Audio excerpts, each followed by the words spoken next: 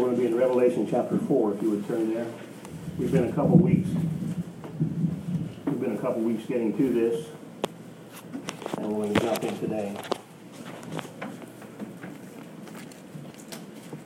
We've been through the three churches. We've been through the three chapters with the seven churches, and it's the Lord's grade card to the churches, how they've done through the ages. And now the whole scene changes. Everything changes. From the 4th chapter to the 19th chapter of the book of Revelation, we have the events of the Great Tribulation. This is the first time anyone has given a viewpoint from heaven, and so it sounds so strange. John says, I was taken in the Spirit to the throne of God, and he gives a commentary on what he saw in heaven. No one has ever done that, and no one has done it since.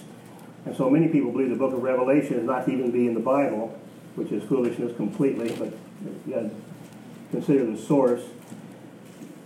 Many people believe the Bible should not contain the book of Revelation, but I'm telling you this, it is the crowning book. And it takes an understanding of the rest of the Bible to figure it out. Amen. You go back in Daniel chapter 10, 11, you have a description of the Antichrist it's better than anything else in the Bible. Paul says he'll do some things, but Daniel lays it out and says this is how he's going to act and behave and what he's going to do.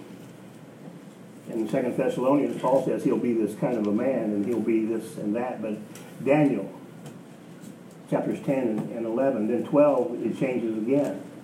And it says, and then the angel stood up for the people of God.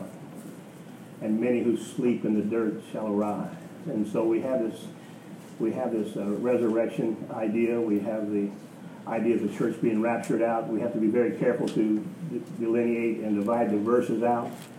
But we have this already happened now. Between chapter 3 and 4 of Revelation, the church is gone. And my Bible says the children of God are not appointed unto his wrath.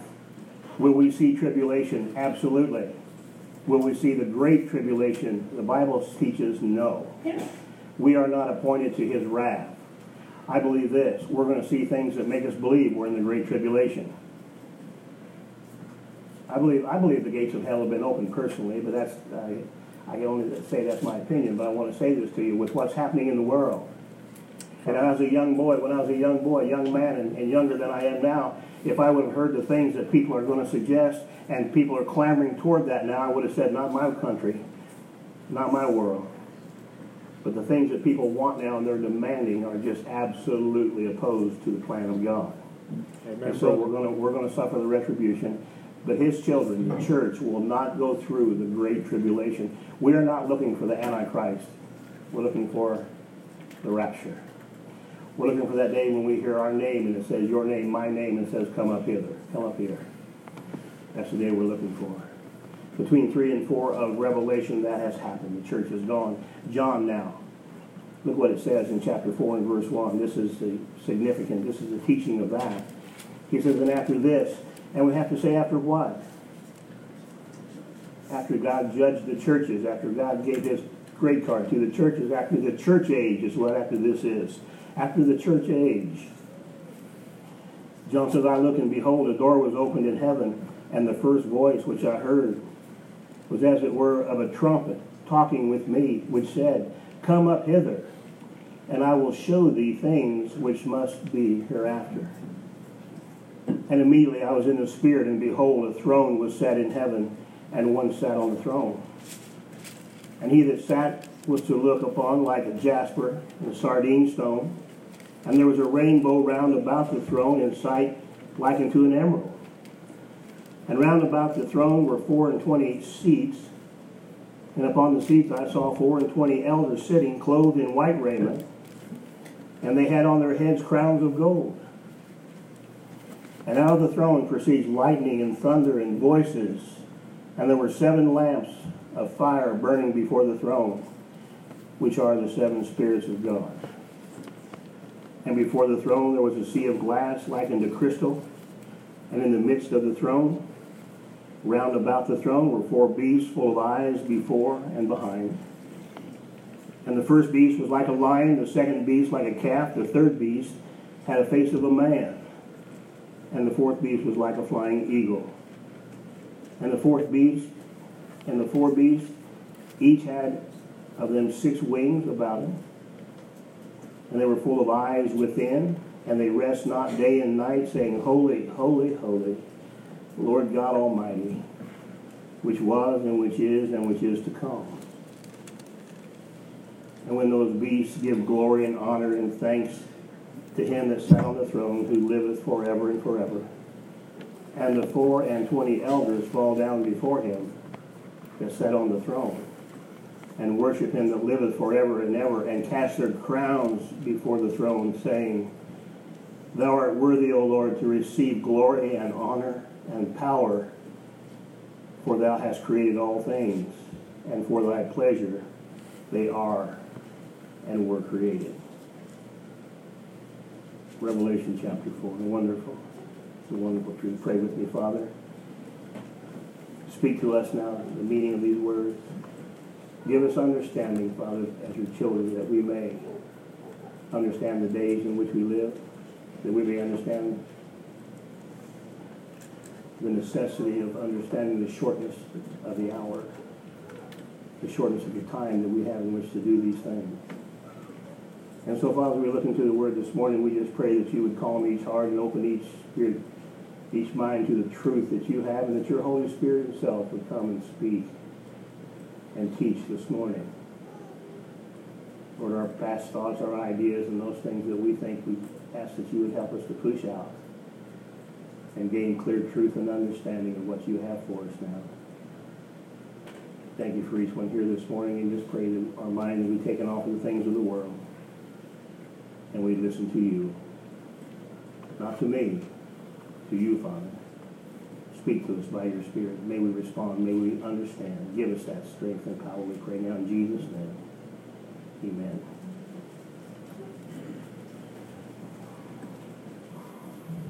It's fun. This is the most fun. The book of Revelation is fun. It terrorizes many people. I told you before of a woman I have in my business, a client of mine, and she came in one day and said she cut the Revelation out of her Bible and threw it in the trash can. It was the ranting of a drugged up old man that was insane anyway. Can I tell you that many of the people feel that way and don't do it? But I've heard many people say that kind of thing to me as we talk about the Word of God. They're fine with the Word of God. They say they are until they get to the book of Revelation. They say someone wrote that just to scare people. Can I tell you, this chapter is a transition chapter between the church age and all the churches of all time. The Lord has given the great card and said, because you do this good and because you do that, you need to work on that. But when I come, I'm going to judge. Know that. Repent. Repent. He that hath an ear, let him hear. And when I was a young man, I thought, who doesn't have an ear? And now I know most people don't. They can't hear it. They're blind to the truth and they can't hear the truth. Most people cannot hear the Word of God. They can't hear it. And so it's a fascinating statement, and it's repeated 7 times after the qualified messenger gives his message to the churches. He repeats 7 times, he that hath an ear, let him hear. And so that's, are you willing to listen? Are you willing to listen? And so what we have here in this transition chapter is a chapter where the Lord lays out before us, and we don't know this until we read the rest of the book. He's calling his saints to their duties and to their work after the rapture. The Bible says the saints of God are going to have their work through all of eternity. We're going to be put in a position, if you're really a Christian, you're going to be put in a position for all of eternity to do something. Now people say, I don't think heaven would be heaven if we have to work. We're going to be praising God, and his praise is to do that which he's called us to do. When you go to the 17th of John, you'll find the Lord's prayer to the Father in his high priestly prayer, and he said, I've honored you. I finished the work you gave me to do. I've glorified you on earth. I've finished the work you gave me to do. I believe, and I teach you this, and I haven't had much rebellion about this yet. I believe the Lord made us. He knew we were born. He born us to a family, a place, and a time with a purpose and a plan. and the gifts to do that thing. And the church has failed to teach that through the years. And so people flounder through, and so most of the counsel that people want to do with me, and they say, will you counsel with me? And I say, well, I'll talk to you. I'm not a counselor. But people have this emptiness inside themselves. There's an emptiness. I have plenty of money. Our life's going okay. We have all we want. We have more than we want. But there's something wrong. There's a hole in me. There's something that's just not satisfied in me. And can I tell you, I really believe, after years of scripture study, living, seeing, listening, I really believe that most people come to an understanding that I didn't do what I was here to do. Now, I lived my life and I did what I wanted to do, and America calls that blessings. I get that, but listen, I believe the Lord made you and me and every person ever born with a plan for your life and mine, so that what would that plan bring out? You're working over in your place and all the cogs working, everybody doing their job, that the kingdom would be glorified. Amen, brother. The kingdom would be enhanced. We're gonna go home one day. We're going to go home one day and it's going to be like this. Did you bring anyone with you? No. You know what I've had men tell me? Honest men. I mean men. Grown men. I don't like to use the name Jesus. I don't like to use that because, someone might think bad of me. Grown men who have money and have a home and have built empires for themselves, but they will say to me, we don't use that name in our house. We don't talk that way. Now, I know you're a preacher, but I appreciate if you don't talk about Jesus while you're here. And I say, what, you're ashamed of his name? Yeah, we don't like to. Someone might be offended. Everybody has their own beliefs and their own religion. Well, that's a fact, folks. But the Lord said to me and to you and every other Christian, now you go into all the world. You go out into all the world. That's a great commission. You go now and you make disciples. And I say this, when I was young, I used to preach that so hard, and I never saw it happen one time, and then I thought this, I thought, go out and be disciples. Well, they're not disciples themselves. You can't teach what you don't know. And if you do that, you're a teacher that your students hate. If you're going to teach things you don't know, or you don't believe, or you don't do, and this never works. Do as I say and not as I do does not work as a parent or as a teacher. I'm not going to do it. And so we have people making laws that think they're made for everybody but them, and I understand that. That's the anger. But can I tell you this? I want to, before we get into a lot of this chapter, I want to talk to you about your salvation for a moment. Because John said, and I was in the Spirit, in verse 2 he says, I was in the Spirit, and behold, a throne was set in heaven, and one sat on the throne. So we go back to this idea of salvation, and who's going to be hearing these things? These things are not for churchgoers particularly, they're for Christians. And the Lord said many people who call themselves Christians simply are not. They are churchgoers. They never received, in truth, the Holy Spirit. They never received salvation by the grace of God. They received it in their head and they know what it is, but they never took it into their heart, and they never repented of their sins.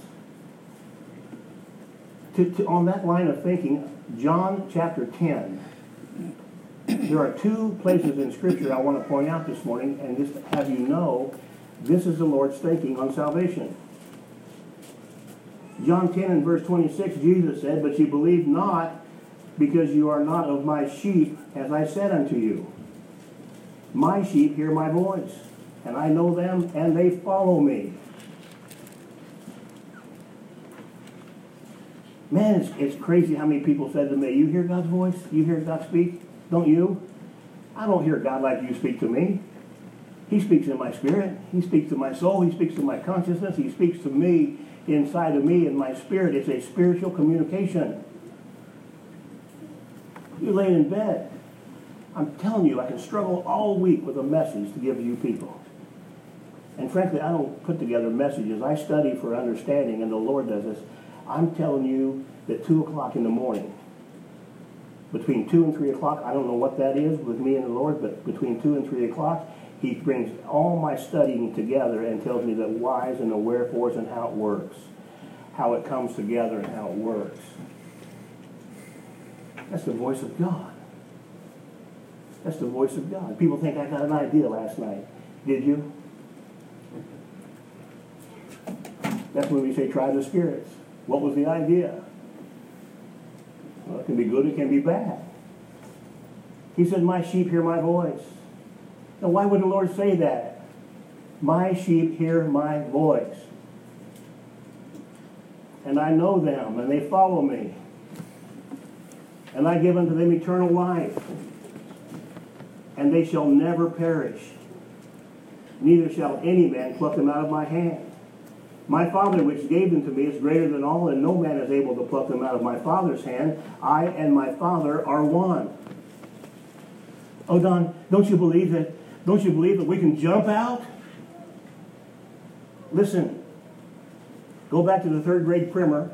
Let's see what words mean. Jesus said, no man can pluck him out of my Father. Oh, you're not a man? Oh, well. Can you be a Christian and quit being a Christian? No. Can you get born and quit being a child? No. Can you go to court and change your name and say, I hate my family, I disown them? Yes. And the courts recognize that on earth. In heaven, the courts say, I gave you to that family, you're his son, you're his daughter, if you like it or not, that's who you are. You don't have to be around them if you don't want to, but you're part of that family. That's the DNA line that you're born into. Listen very carefully. He said this, my sheep, if you're a sheep of God, if you are a Christian, I give unto them eternal life. Man, don't you hope Jesus knows what words mean? Don't you hope when we stand before the Lord, he goes, I said eternal? That's a long time. Did I make that word up? What did I do? No, you promised me that if I came to you, I will have eternal life, and I believe you, and I have it. I will give it to them eternal life. And then he says this, for you people whose heads look like the cinder blocks, and they shall never perish. Well, that's a whole bunch of words to get confused by God. And that's the argument I face daily in this world. Okay, isn't that pretty clear? I give unto them eternal life, they shall never perish, neither shall any man pluck them out of my hand. That's a three-way safeguard. I think that's clear, but then again, I didn't graduate with honors. And he didn't say, by the way, what he did say was it's eternal. What he didn't say was until they sin a certain sin. You know, there's those bad sins out there. He didn't say until there's a certain sin or until a certain time and then you're not saved. He said this, forever, eternal life. I add that to this passage, Romans 8 and verse 37 beginning. Paul said, nay, in all these things we are more than conquerors through him who loved us. For I am persuaded that neither death, nor life, nor angels, nor principalities, nor powers, nor things present, nor things to come, nor height, nor depth, nor any other creature shall be able to separate us from the love of God which is in Christ Jesus our Lord. No man can pluck him out of my Father's hand or my hand. Neither can a principality, a demon, nothing. Nothing. If you're saved this morning, you're saved. Praise God. If you're saved this morning, here's your deal. You're in the family. And 1 John 5 makes it pretty clear. You can sin a sin unto death. You can sin a sin. You don't lose your salvation. But God says, if you're going to act like that, let's just take you on home. I was told that as a child in my own family. If you're going to act like that, make our family look bad. That's not how I taught you to behave. Let's just go home if you're going to act that way. Just get in the car and let's go. Now you do remember with me in Mathew in chapter 7, if you'll turn there for a moment, did we see this? This is the rub. This is where people get confused about their salvation.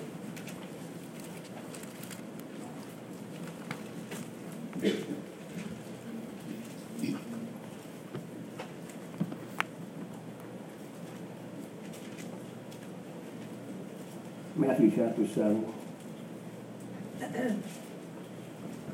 The Lord says, enter in verse 13, enter ye into the straight gate. For wide is the gate, and broad is the way that leads to destruction, and many there be that go therein. Because straight is the gate, and narrow is the way which leads to life, and few there be that find it. The Lord gave odds, and he gave percentages 3 different times.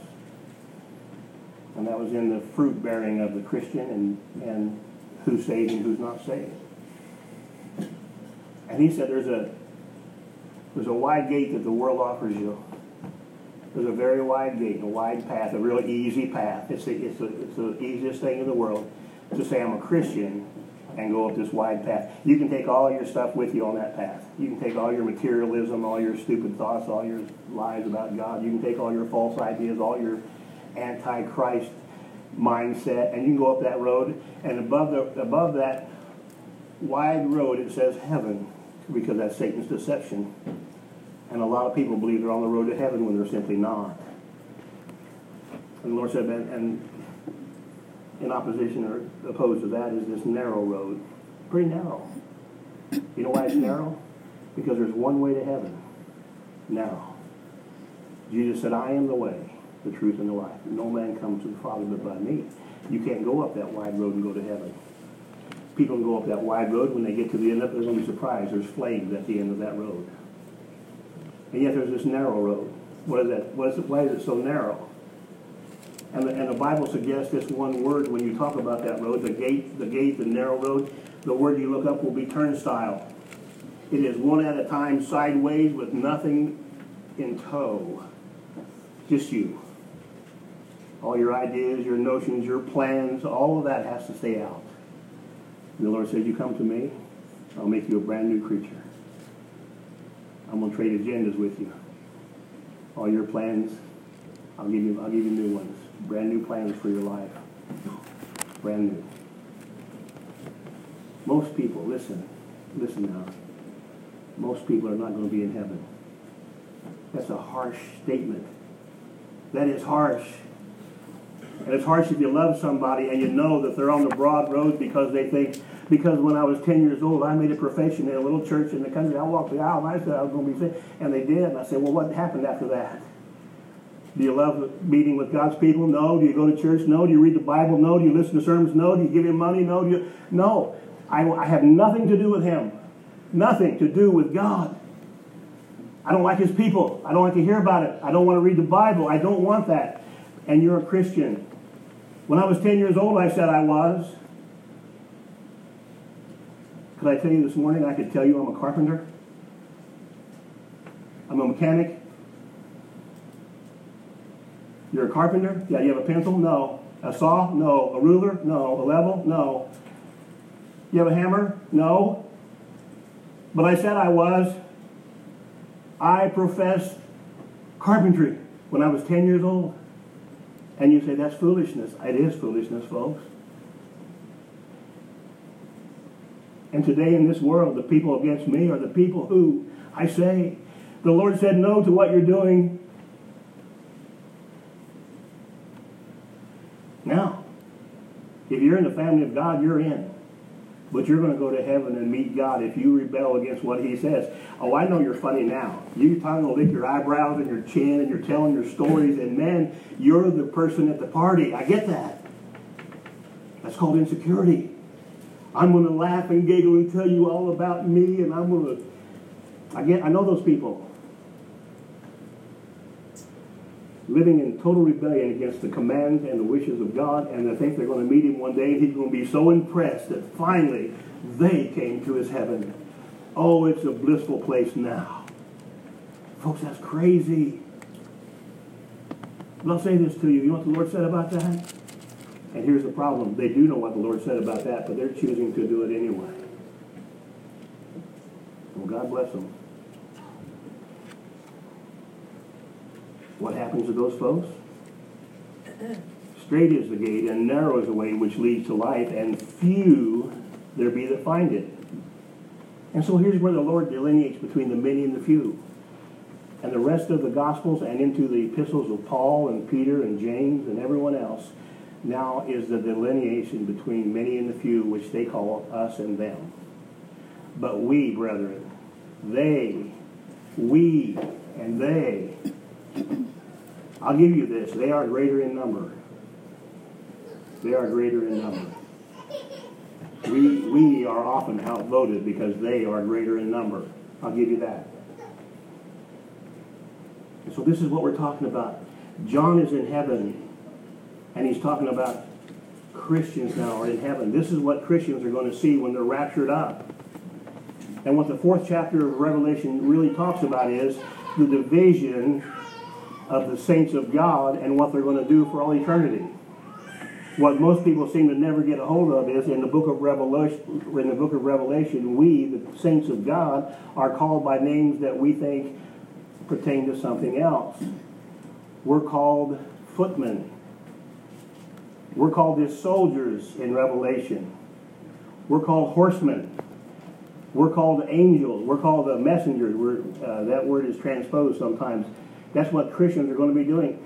Working involved in the redemption process. That's what this chapter is about.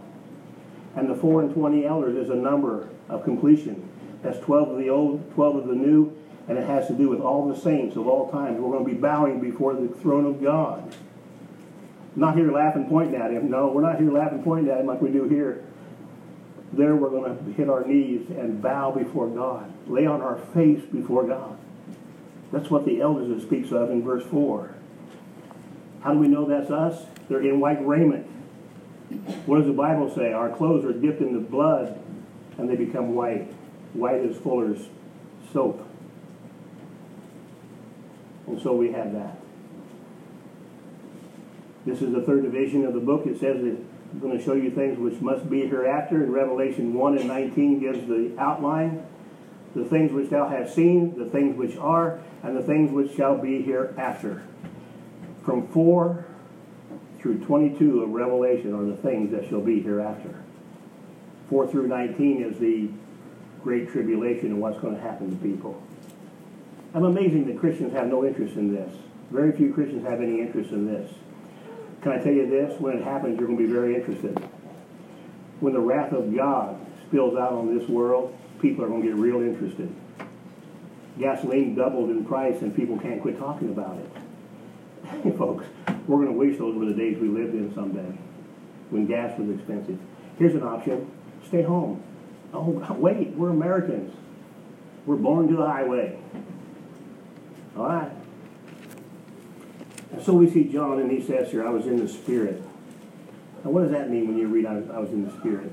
You read it through the Word of God several times, and the prophet said, and Peter one time was in a trance in the Spirit. What does that mean when the Bible says, and I was in the Spirit on the Lord's day, or I was in the Spirit? It means this. It's a very simple meaning. It says, I was in control of and had complete spiritual conception. I had the perspective of the Holy Spirit. The Holy Spirit gave me his perspective. And so he's in heaven. Paul says in the 14th of 2nd Corinthians, Paul says, I was caught up to the third heaven, whether in the body or out of the body, I don't know. That's how real it is. Paul says, I don't know if I was really in the body or not. I was in the third heaven, and I saw things a man cannot utter. Well, John saw things man has never uttered, and putting it into words that he knew, they lose the translation just a little bit. But we can study him and see what he's talking about. But here's what it means to be in the Spirit. In 1 Corinthians 2 and 9, the Bible says, I have not seen, nor ear heard, neither have entered into the heart of man the things that God has prepared for them that love him. Now here's the answer to that. But God hath revealed them unto us by his Spirit. For the Spirit searcheth all things, yea, the deep things of God. For what man knoweth the things of man, save the Spirit of man which is in him? Even so, the things of God knoweth no man, but the Spirit of God. If you're going to know the things that God wants you to know from this word, the Spirit has to reveal it. How many people do you know that say, I read the Bible and it makes no sense to me? I read the Bible and I don't get anything. I read the Bible. Don, I don't know if you're hearing that. I hear it daily almost. I read the Bible, but I don't get anything. And so I reread it. I just don't get it. I'll tell you why. You don't know the author. The Holy Spirit wrote this book, and he will be glad to tell you what he means if, in fact, you're a child of God and you ask him to tell you. Very simple equation. Very simple equation. Come on, now you've heard that. How many people have told you, I don't get anything from the Word of God? You hear it every day. And these are people who are churchgoers. I don't know, man. I read it. I didn't get anything. I wouldn't tell anybody that. You know what I do? I'd go home, crawl into my bed, and beg God. I'm not tell people I read the Bible and don't understand it. Because the Bible says that you'll understand it when the Lord tells you what it says. If you ask him, he'll be glad to tell you. I don't know. Of course, they can read a lecture on thermodynamics and tell you the ins and outs of that.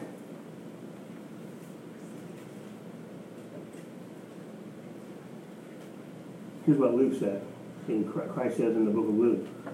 In that hour Jesus rejoiced in spirit and said, I thank thee, O Father, Lord of heaven and earth, that thou hast hid these things from the wise and the prudent, and hast revealed them unto babes.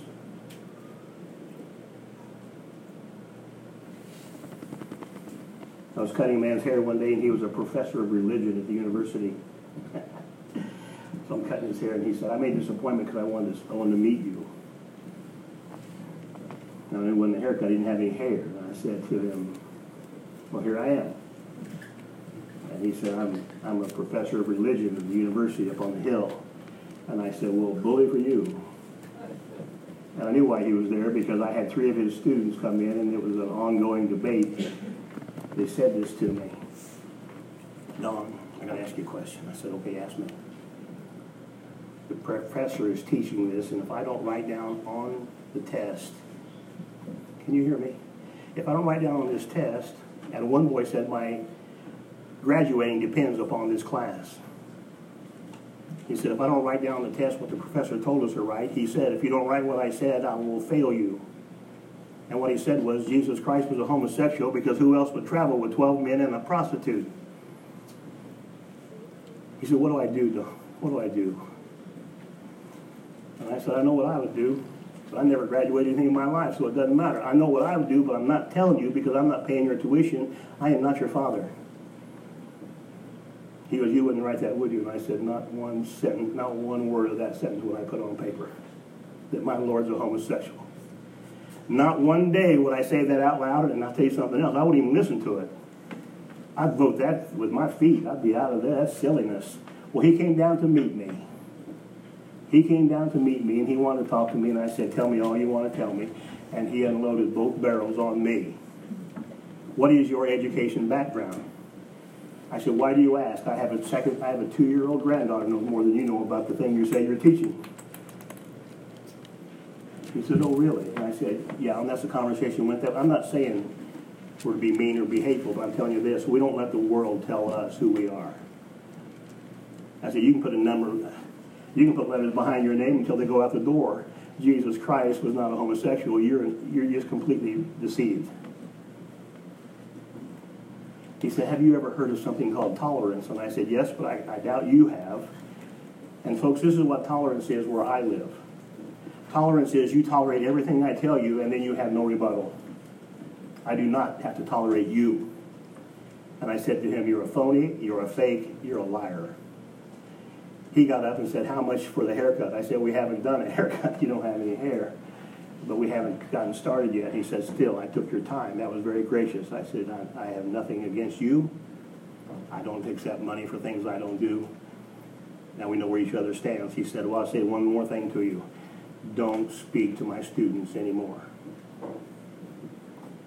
And I said, I thought the conversation was over, but now I have to answer. I'm going to do it. They come and ask me a question. Folks, listen. The Lord has given the answers to babes, and he's blinding the people who believe they're wise in many cases. There are some wise people who understand it.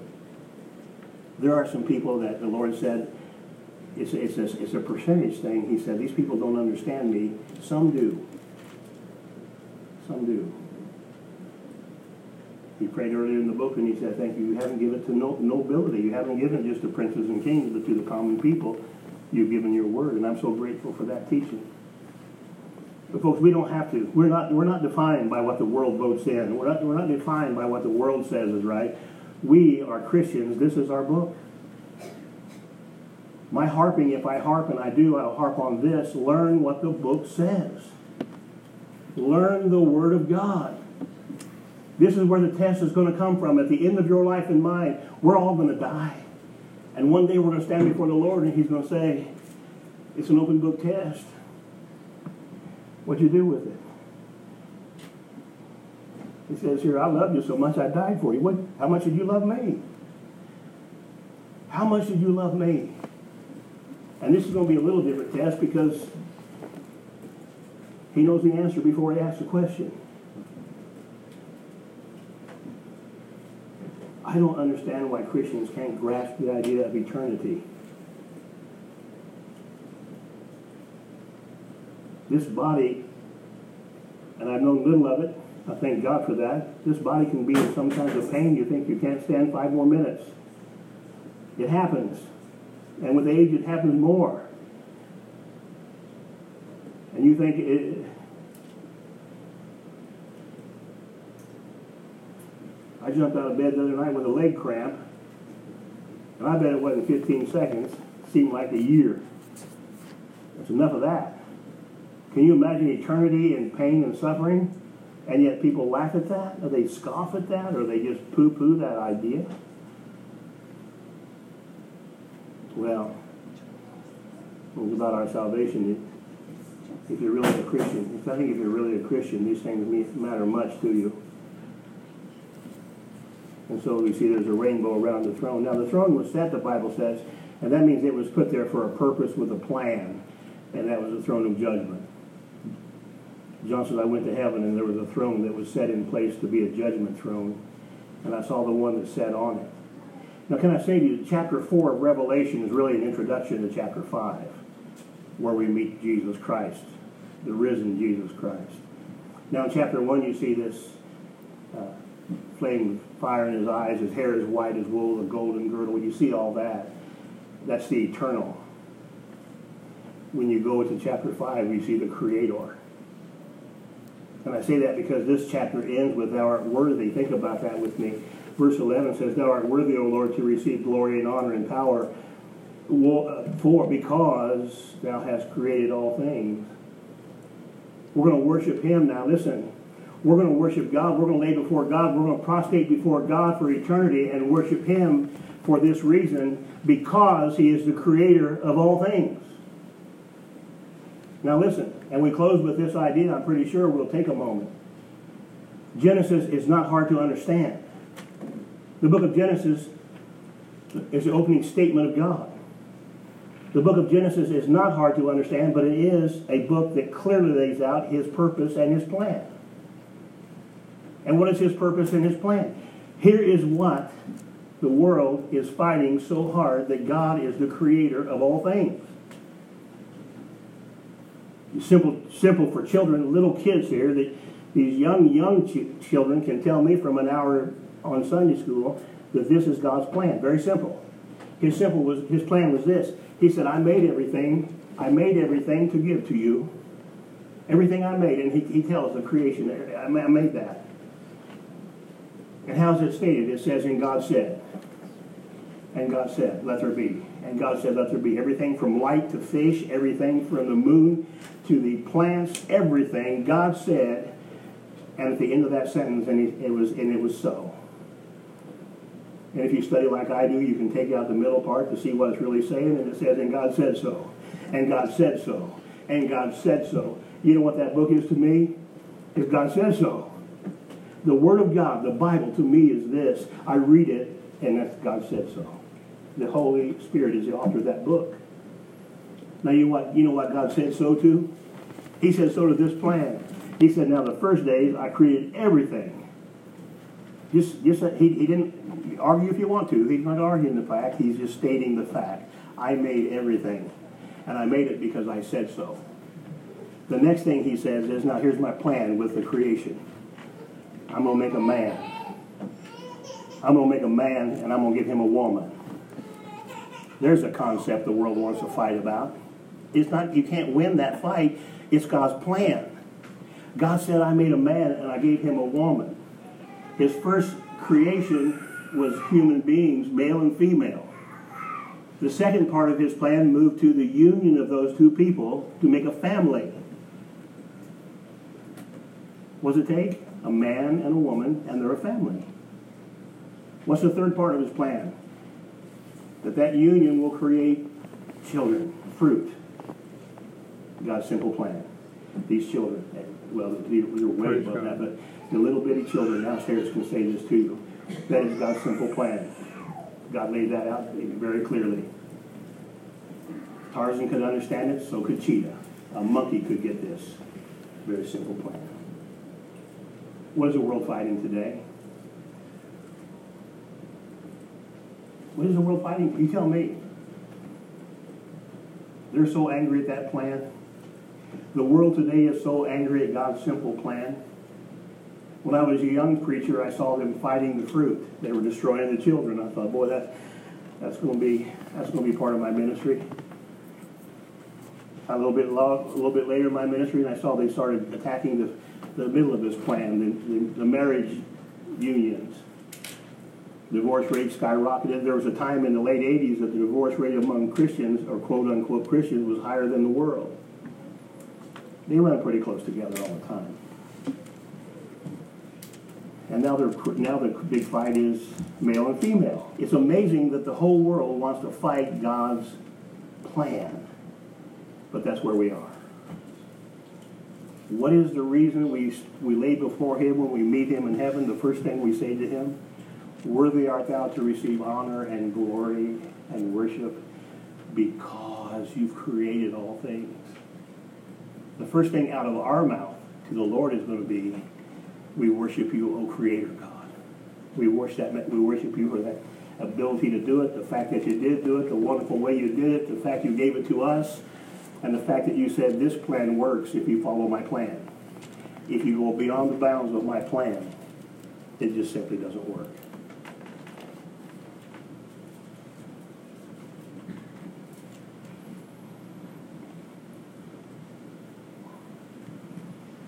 One of the great things I have to counsel with people is they break the covenant of their marriage vows.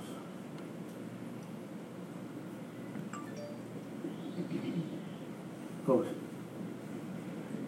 when you stand right here and we get married, and I tell people every time I marry some young couple, these people are simply here to witness. They got nothing to do with your marriage other than they're witnessing the fact you're doing it, and hopefully they'll support you in your marriage. You are making a covenant to each other and to God. It's a triangle here today. You're making a covenant to God. And I say, are you a Christian, little girl? Oh, I'm a Christian. Are you a Christian, young man? Oh, I am. And I'll say, man, you better watch your mouth the way you talk to God's daughter. You better do it. You better do it. I'm blessed with my son-in-law. But I want to say this to you. There are people that have son-in-laws. It would be trouble at my house. It would be trouble at my house. The way they treat their wives, or the way they treat people's daughters. Now, really. And vice versa. There are. There's Alex sitting there looking at. You know what? I told that boy. That's right. He used that dumb look so I won't get angry at him, but I know better. This is the honest truth, though. I told that boy the day he got married, you two remember this. I said, you hurt my daughter, I'll kill you. I said, you go out and be blessed. You have a great honeymoon, get back here, start a family, do your thing, be blessed. If you hurt my daughter, I'll kill you. And I watched him for a month. And I started having to protect him. And to run interference sometimes. That didn't happen. Look at this little deal here. But see what happens? That's the honest truth, isn't it? My point is this. I love my daughter. She's mine. And I do my best to stay out of their way. But listen to me. These are God's daughters. And these are God's sons. And he says, if you treat them that way, I'm going to intervene one day. I'm going to come down and I'm going to intervene. And people think, well, I'm getting away with it. I'm getting away with it. I talk to her that way every day. We're still married. She says anything. You haven't faced the Lord yet. Do you know the word long sufferings in the Bible? And the Lord says, we're studying this morning out of the 15th chapter, 1 Samuel. And the Lord said to Saul when he was first made king, he said this to him, I remember what Amalek did. That's some years ago. But he said, I remember what it was. And I want you to go in there and kill them all. Wipe them out.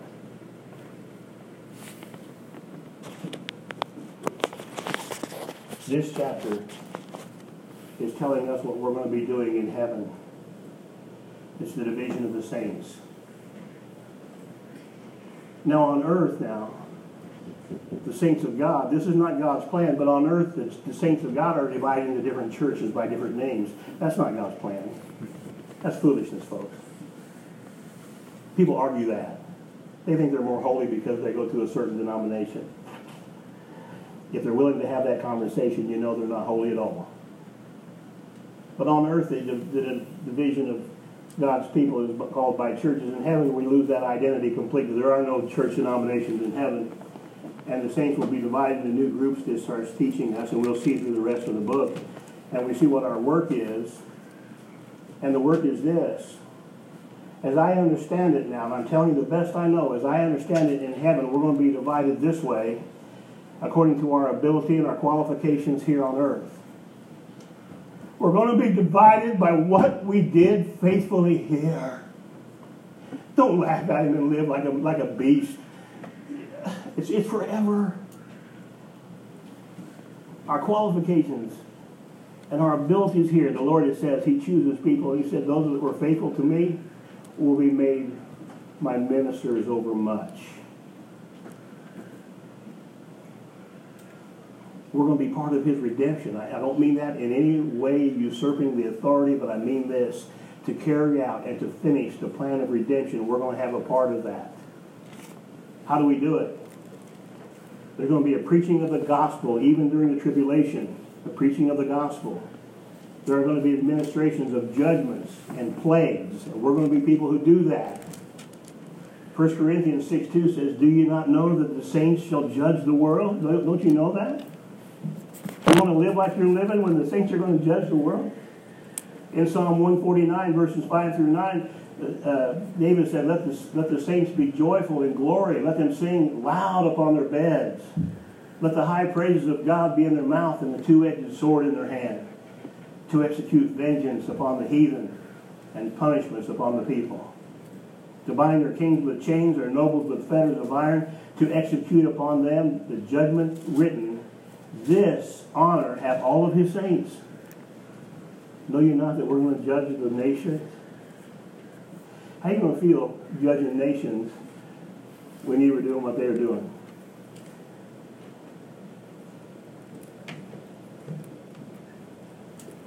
Here's how the saints are identified in the rest of the book. By their clothing, their work, and their positions. I find they're sometimes called living ones, horsemen, angels,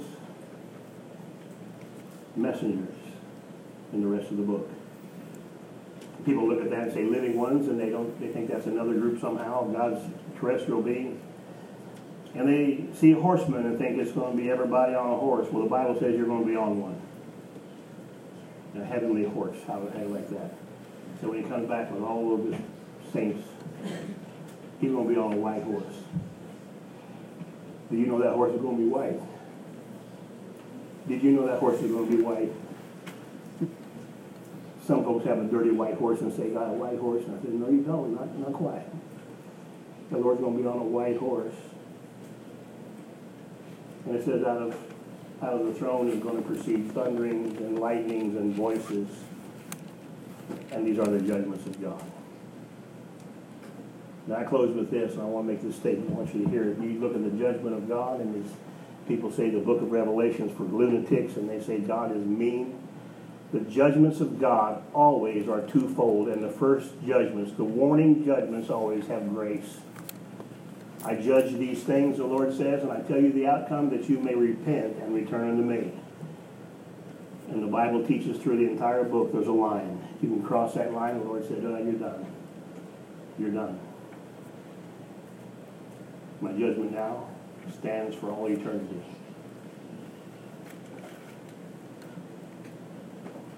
Now, folks, God loves us so much. What he has given us and provided for us is so huge, so big, so wonderful, so deep.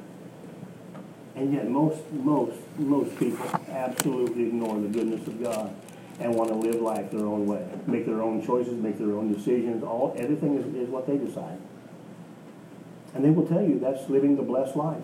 That's what God, look at us. We worked hard, and you did. I give you that. And look what we have now. The ability to ignore God completely. Didn't we do well? Boy, we did great. Don, you're just mean.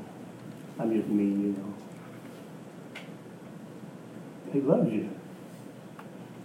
He said, why don't you let me plan your life a little bit? Why don't you let me plan your life?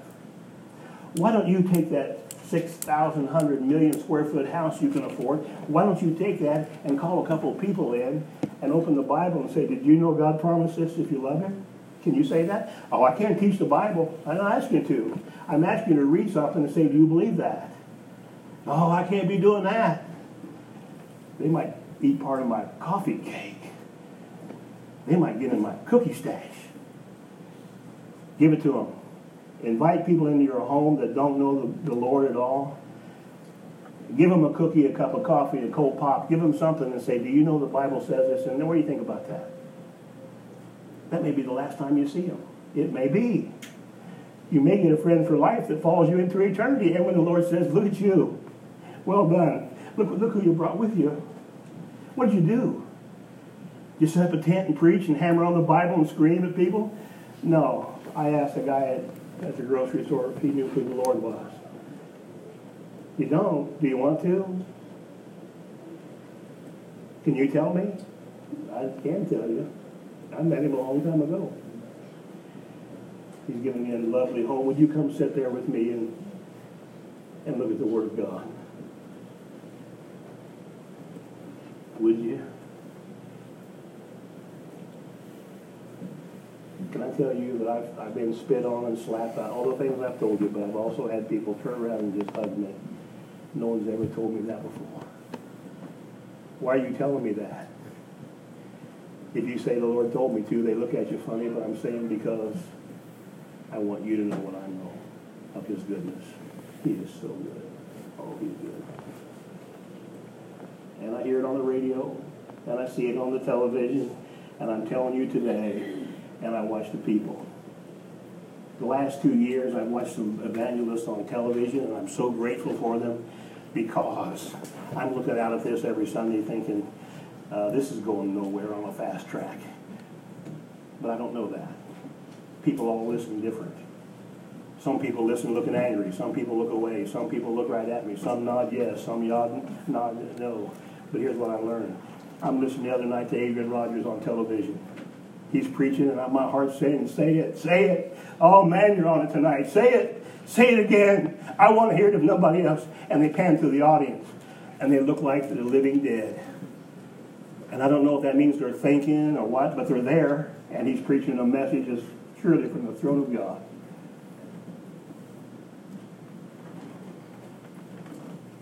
You turn on T.D. Jakes, and they're ahead of him. They're screaming at him before he says it. Different culture.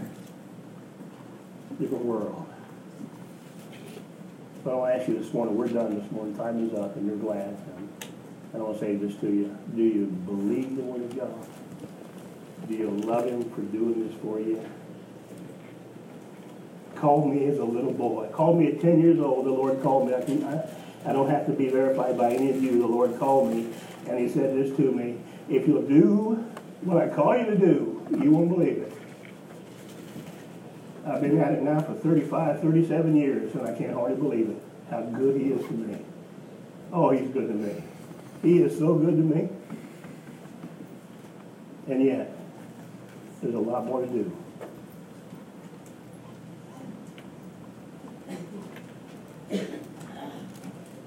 Folks, do you love him? Do you really love him? Or are you just one of those Christians in name? I'm going to take all I can get, and I'm going to have more for me. I'm going to have a house that we can't possibly live in. We live in a little bit of it. I live like that. I'm not making fun of anybody. I've been in real estate for 31 years, or 21 years, and I'll tell you something. I go to people's houses and I say, well, you want to sell your house? Yeah, why? They have a path. Everybody has a path. They walk in the door, they go to the kitchen, to their little room, to the bedroom, and back to that room. Everybody. Everybody lives in the same place all the time. Got an upstairs, a downstairs, a 7-car garage. And where do you live? I get out of bed, I come through here, I just sit there, I come in at night, and I come do the reverse order and go back to bed. Shower. Share it, folks. Share his bounty with others.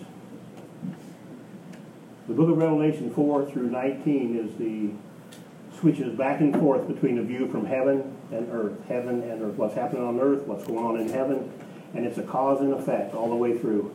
It's a tremendous study, and we're going to do that. But know this, these workers are us. These are the redeemed that are raptured from the church age. These are us. This is our work before us. Father, we thank you again for this hour now and ask your blessing on it. Thank you for your word and all the things that we can see there. And I ask you to give each one of us here open eyes and open minds, understanding, hearts that would receive it, the strength and the power to do it, Lord. We just pray for those things, not from your Spirit, because that's what it takes. We don't have that without you, and we ask for it. Bless each one here this morning now, we pray. In Jesus' name, amen. Now, before we go, listen, I want to say something.